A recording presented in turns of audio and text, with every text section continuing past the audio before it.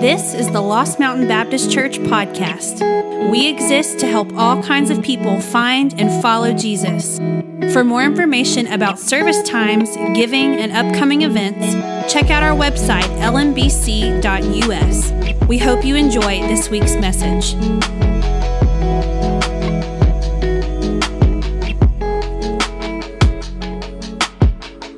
Let me just say that I am probably not the guy that you were anticipating being up here today, particularly because the lead pastor is in the house this morning.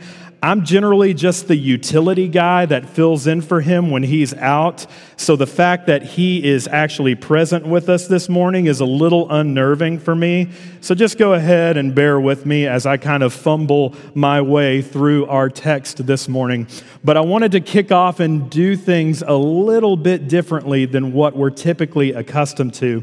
And in the book of 1 Timothy, the Apostle Paul, as he's admonishing his young protege, Timothy, he says in 1 Timothy 4:13, "Until I come, devote yourself to the public reading of Scripture, to preaching and to teaching." And I want to exercise that a little bit this morning, and I want us to have the opportunity to devote ourselves to the public reading of Scripture. And so what we're going to do is we are going to read out loud Psalm 33 together this morning as we begin the service today and concentrate on the message that God wants to speak to us today. So I'm going to ask if you are able to please go ahead and stand. And we are going to read this. You could turn in your Bible if you want to, but I will let you know every verse from Psalm 33 will be available for you on the screen to read along with. And so let's read this out loud beginning in Psalm 33, verse 1. "Sing joyfully to the Lord, you righteous. It is fitting for the upright to praise him. Praise the Lord with the harp. Make music to him on the 10-stringed lyre. Sing to him a new song. Play skillfully and shout for joy. For the word of the Lord is right and true. He is faithful in all he does. The Lord loves righteousness and justice. The earth is full of his unfailing love. By the word of the Lord the heavens were made, their starry host by the breath of his mouth.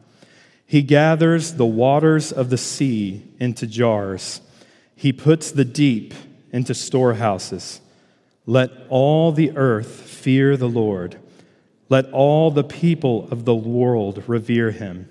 For he spoke, and it came to be. He commanded, and it stood firm. The Lord foils the plans of the nations. He thwarts the purposes of the people, but the plans of the Lord stand firm forever, the purposes of his heart through all generations. Blessed is the nation whose God is the Lord, the people he chose for his inheritance. From heaven the Lord looks down and sees all mankind. From his dwelling place he watches all who live on earth. He who forms the hearts of all, who considers everything they do. No king is saved by the size of his army. No warrior escapes by his great strength. A horse is a vain hope for deliverance. Despite all its great strength, it cannot save. But the eyes of the Lord are on those who fear him, on those whose hope is in his unfailing love, to deliver them from death and keep them alive in famine. We wait in hope for the Lord. He is our shield, help and our shield. In him our hearts rejoice, for we trust in his holy name. May your unfailing love be with us, Lord, even as we put our hope in you. And may God add his blessing to the reading of his word. You can be seated. So as we've made our way throughout this particular Advent series, we've been consulting Rebecca McLaughlin's Is Christmas Unbelievable? And I wanted to let you know there are still several copies available of that book. For those that have not had the opportunity to pick up one yet, you could grab one of those on your way out at the welcome table this morning. And if anything, if you already have one, you could just grab it and give it as a Christmas gift to that family member you don't like and don't want to spend any of your money on. So you can go ahead and just pick one of those up and stick it in a stocking and be like, hey, I was really thinking about you as I was considering what gift I could possibly give for you. So just to let you know, those are available out there for you, multiple copies left.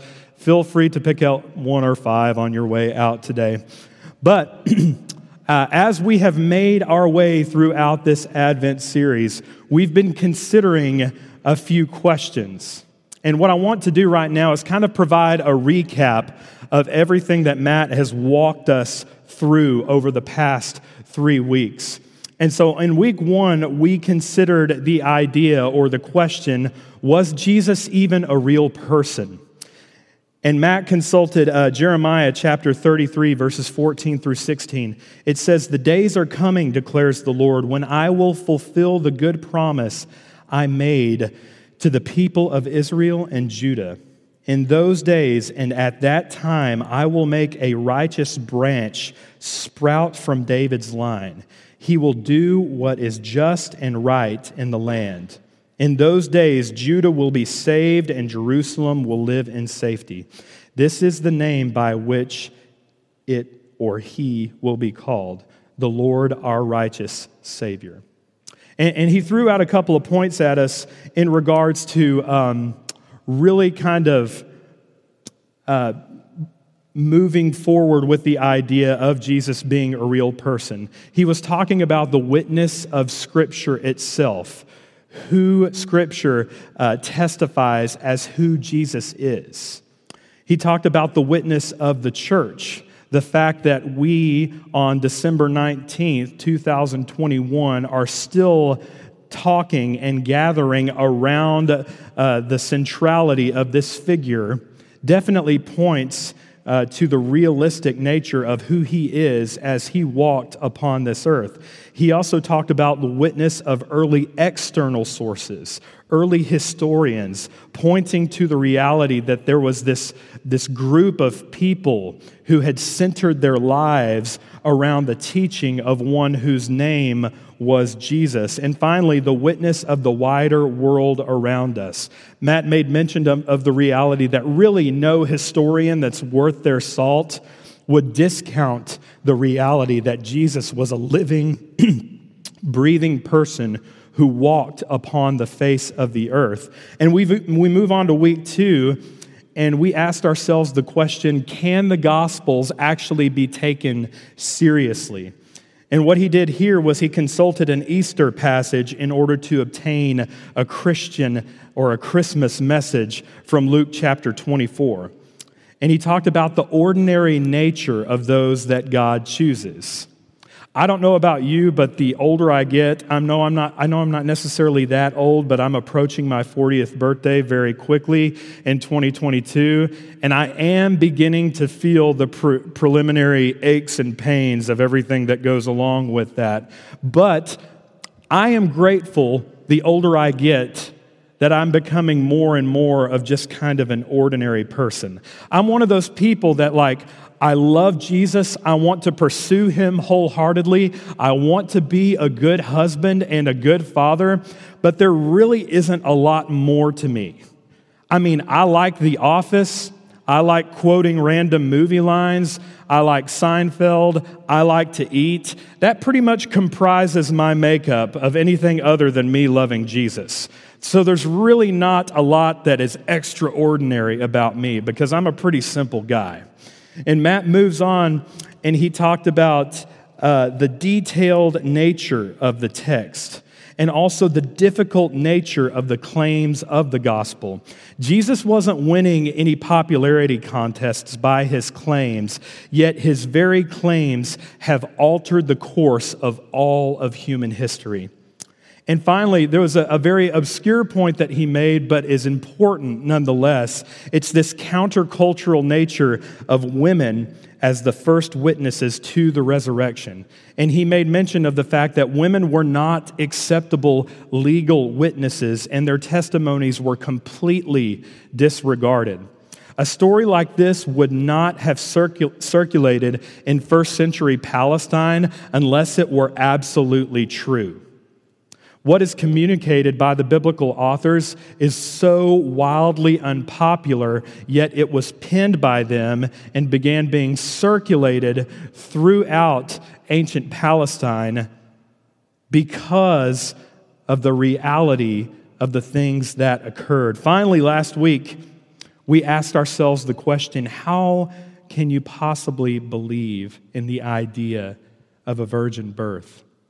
And we looked at Romans chapter 5, verses 12 through 21. We saw that without the work of God the Father, through God the Spirit, to bring about the humanity of God the Son, Jesus would have been born into the sin of Adam that rightfully condemns all of humanity.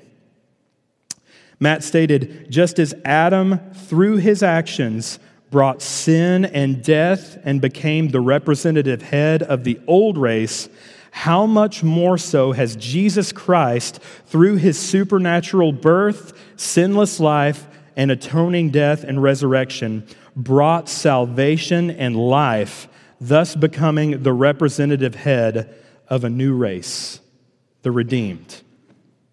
And we considered a couple of things. The virgin birth of Jesus is a reminder that salvation is first and foremost a supernatural work of God himself. Secondly, the virgin birth of Jesus is a reminder that salvation is fully a gift of God's grace. Thirdly, the virgin birth is the evidence of the uniqueness of Jesus, the Savior. And finally, the virgin birth is the evidence of God's power and sovereignty over the creative order. Just because we can't fully grasp God's infinite nature with our finite minds, this in no way limits his supernatural capabilities whatsoever. And so now I'm left with kind of the most important question as we've considered these three previous questions since the beginning of this series. Why does this even matter? Why is what we've covered for the previous 3 weeks so important? And I could think of no better place to talk about why this matters, particularly to Christ's church in this particular day and age, than John chapter 1. So you can go ahead and make your way to John chapter 1, and I'm going to set the stage for what John is actually communicating. In John chapter 1, John actually kicks his gospel off with a prologue that is in kind of a poetic form. And it's just kind of like a preliminary treatise, if you will, to what he is going to be discussing in the totality of his gospel. And let me say this before we dig into John chapter 1 specifically. We have to be very clear as Christians about who Jesus is. If we are incorrect, then Christianity is simply the biggest sham the world has ever known. But since these fragments and copies of scrolls collected and preserved throughout millennia, which speak of real-time events, places, and people who tell of a real Savior who is the hope of the world, there is most assuredly a strong defense for the historical reliability of everything that this claims. And as we take a look at John chapter 1, John is writing his gospel from Ephesus perhaps sometime between AD 85 and 95. Keep in mind that this is most likely 50 to 60 years after the resurrection of Jesus had occurred. You have the synoptic gospels, Matthew, Mark, and Luke, synoptic meaning they're seen together, but John and his gospel kind of stand on its own since it was recorded and written at such a later date, post-resurrection. And John's prologue is an attempt to relate both to a Hebrew and a Greek audience by using the Greek term logos, which is a message and not just a single word. John is trying to communicate that God's word is both a person and a message.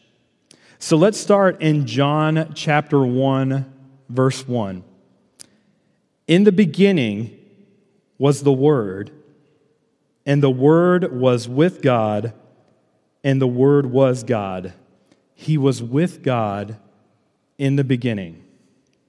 If you have any familiarity with the Scriptures whatsoever, that very first line in John chapter 1, verse 1, should make you recall another instance in Scripture at the very beginning. We should have Genesis 1:1 in our mind right now. This is the exact same language that John is communicating from the Hebrew Scriptures of Genesis chapter 1, verse 1, because it begins just the same way. In the beginning. This draws our attention right there. And it says, the Word was with God. This speaks of an interpersonal relationship between the Word and God. But then he says something very interesting. What does it say? The Word was God. And this affirms that the Word is also the same God who created the entire universe.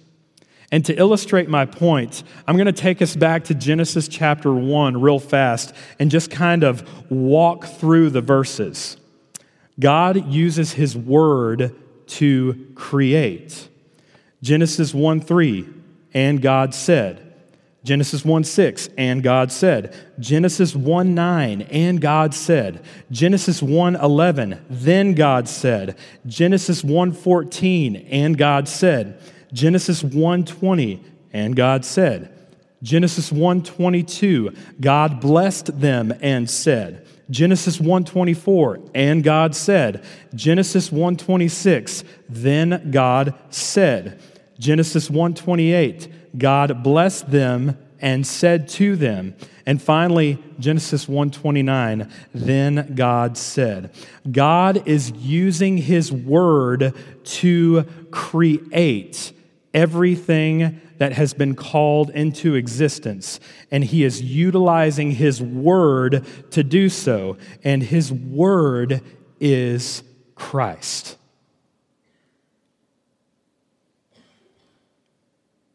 Picking up in verse 3, through Him, Jesus, the Logos, the Word of God, through Him all things were made. Without Him, nothing was made that has been made. In Him was life, and that life was the light of all mankind. The light shines in the darkness, and the darkness has not overcome or understood it. Let's take a look at a couple of other places in Scripture that really emphasize everything being created through Christ. 1 Corinthians 8:6, yet for us there is but one God, the Father, from whom all things came and for whom we live, and there is but one Lord, Jesus Christ, through whom all things came and through whom we live. And then, of course, there's this principal chapter, which I really can't ever preach a message without referring to this, and you'll discover that about me the more opportunities, if I'm given any other opportunity to preach after this. Colossians chapter 1, verses 16 and 17. For in Him all things were created, things in heaven and on earth, visible and invisible, whether thrones or powers or rulers or authorities, all things have been created through Him and for Him. He is before all things, and in Him all things hold together. It goes on. It says, in him was life. Australian New Testament scholar Leon Morris says this, it is only because there is life in the Logos that there is life in anything at all.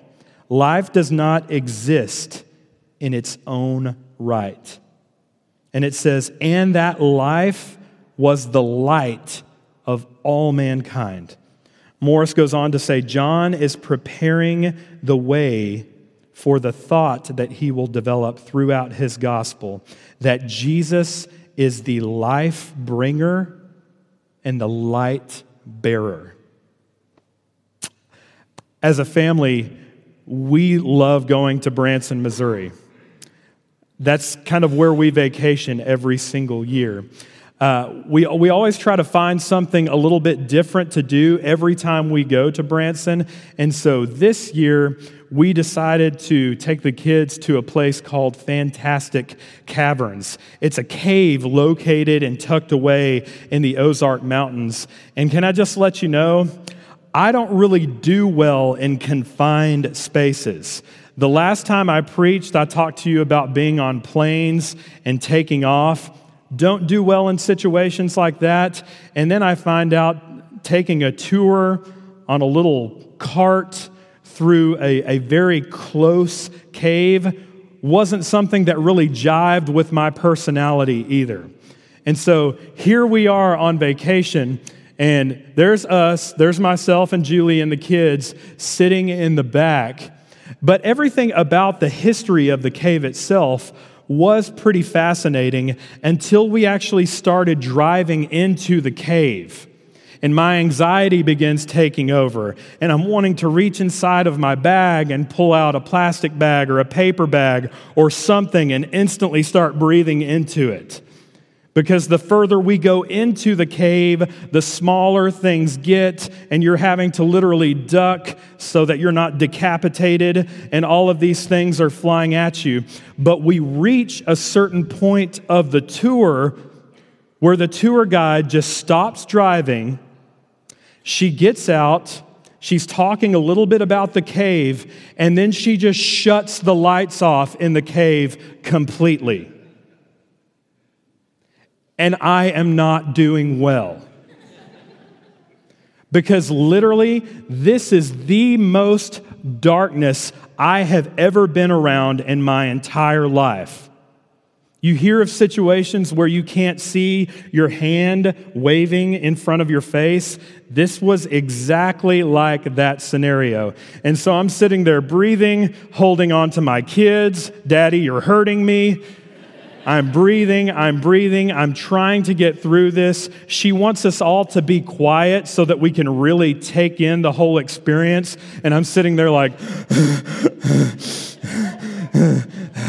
and finally, the cave comes back on, and the lights in the cave come back on, and stuff kind of stabilizes a little bit. But that really got me thinking about this particular passage as Jesus not only being the life giver, but the light bearer. It says the light shines in the darkness, and the darkness has not overcome it. Jesus says later on in the book of John, John chapter 12, verse 46, I have come into the world as a light, so that no one who believes in me should stay in darkness. Let that be an encouragement to you today. If you currently find yourself in a place where you are fumbling around in the darkness, Jesus has come into this world as the light bearer who brings you safely out of it. That is what he does. That is who he is. He is the light, he is the life giver, and he is the light bearer. In him, there is no darkness whatsoever. And so today we're asking ourselves the question, why does this matter? This matters because Jesus is pre-existent. All of life originates from the Trinitarian God. One divine essence, three eternal personal manifestations: Father, Son, Holy Spirit. There was not a time when Jesus was not. Jesus' beginnings were not in Bethlehem. He has existed eternally with the Father. And so he is pre-existence, therefore that is trustworthy, and it matters to us as Christians that Jesus is pre-existent. Let's move on to verse 9. The true light that gives light to everyone was coming into the world. He was in the world, and the world was made through him.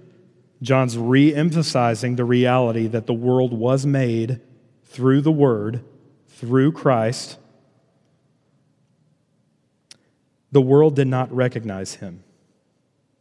He came to that which was his own, but his own did not receive him. Yet to all who did receive him, to those who believed in his name, he gave the right to become children of God, children born not of natural descent, nor of human decision, or of a husband's will, but born of God. John's communicating that not only did the Gentile or pagan nations not recognize the one through whom the world was made, but the elect Jewish nation didn't recognize Jesus as the promised Messiah either. He came to his own. He came to the nation of Israel. He came to the Jews, yet he was rejected. He demonstrated proof that he was in fact God in the flesh through miraculous works and a profound understanding of the Old Testament scriptures, yet he was dismissed by them because he was not what they were expecting. But it goes on and it says, yet to all who did receive him. And this is not saying I agree with some of these things that Jesus says. This is saying that I have a willful submission to the person and work of Jesus Christ within an obedient relationship. Authentic belief in his name is demonstrated by initial and continuing repentance of sin, initial and continuing faith, trust, and belief, and perseverance throughout life. Excuse me a second.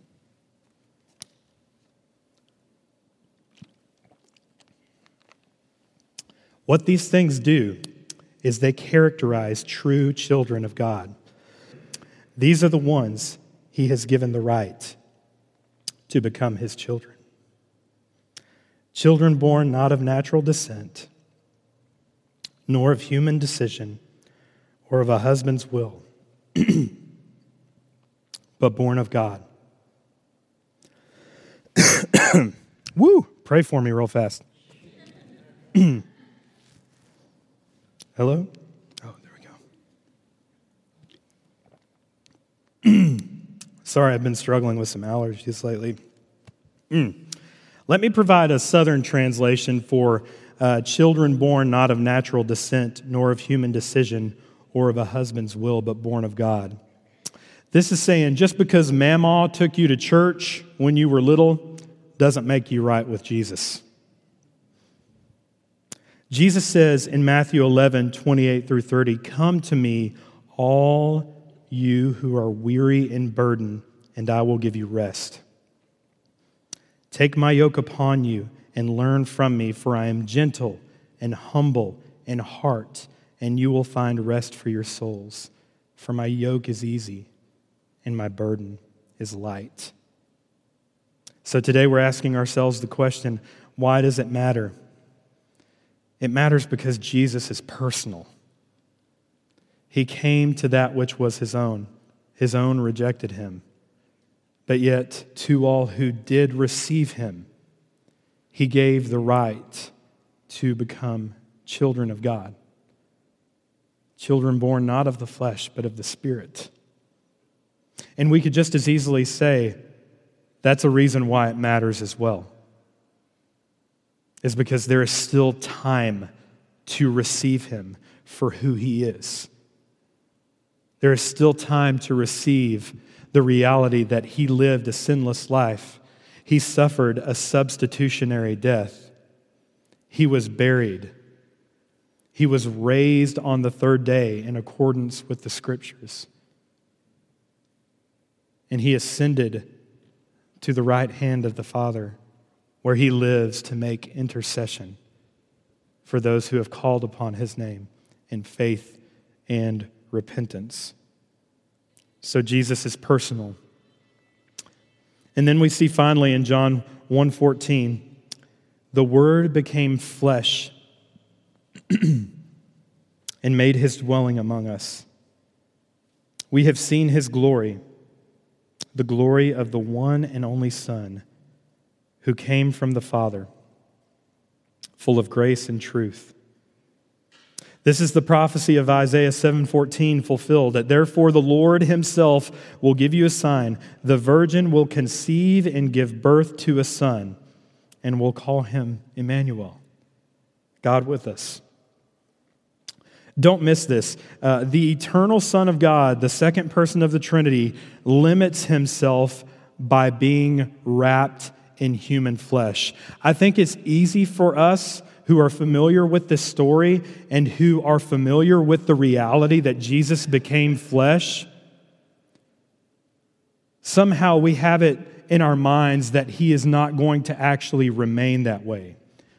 Don't get me wrong here. He is crucified, and on the third day he is resurrected in glorified flesh nonetheless, but he is still flesh. And so this is actually a limitation that the eternal Son of God has placed upon himself for all of eternity. And I don't know about you, but that serves as a great comfort to me, because it further emphasizes the reality that he is able to sympathize with me, flesh, in my weakness. Listen to what David Mathis, the executive editor of Desiring God, says. The eternal divine Son didn't simply make a cameo in the created world. He forever joined our humanity to his divinity, and for all eternity will be fully God and fully man. There's a couple of places in Scripture you can take a look at this if you want and jot them down. Acts chapter 1, verses 9 through 11. Philippians chapter 3, verses 20 and 21. And 1 Timothy chapter 2, verses 5 through 6. But isn't that interesting? Isn't that interesting? For all of eternity, we will undergo a resurrection like Christ's himself, and we will behold him with resurrection eyes, but he will be glorified flesh, and so will we. We will undergo a resurrection like his. And that serves as a great comfort to us. So today we're asking ourselves the question, why does it matter? It matters because Jesus is present. He is present with us today. Those who are God's children, like I said, we will one day be united with Christ in a resurrection like his. We'll see him with those resurrection eyes, but we can trust that he is present with us now. Especially as we think about the significance of what this particular season means to us. In Ephesians chapter 1, verse 13 and 14, it says, when you believed, you were marked in him with a seal, the promised Holy Spirit, who is a deposit guaranteeing our inheritance until the redemption of those who are God's possession, to the praise of his glory. And so I don't know where this particular season finds you today. I don't know if you're sitting next to a spouse that you can't really stand lately. I don't know if you're devastated by the loss of a loved one. I don't know. Goodness, Lord.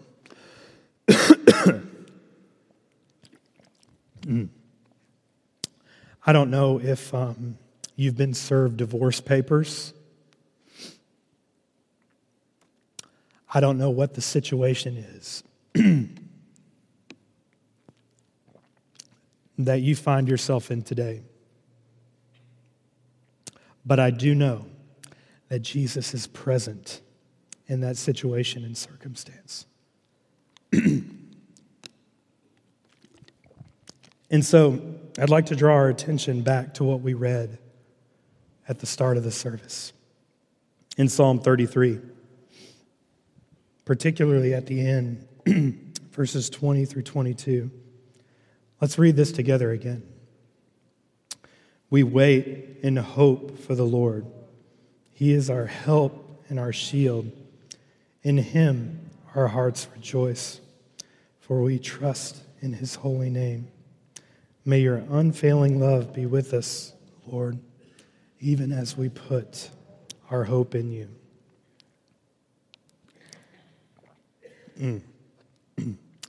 Let's pray together. Thanks so much for joining us online at the Lost Mountain Baptist Church podcast. For more information about service times, giving, and upcoming events, check out our website, lmbc.us.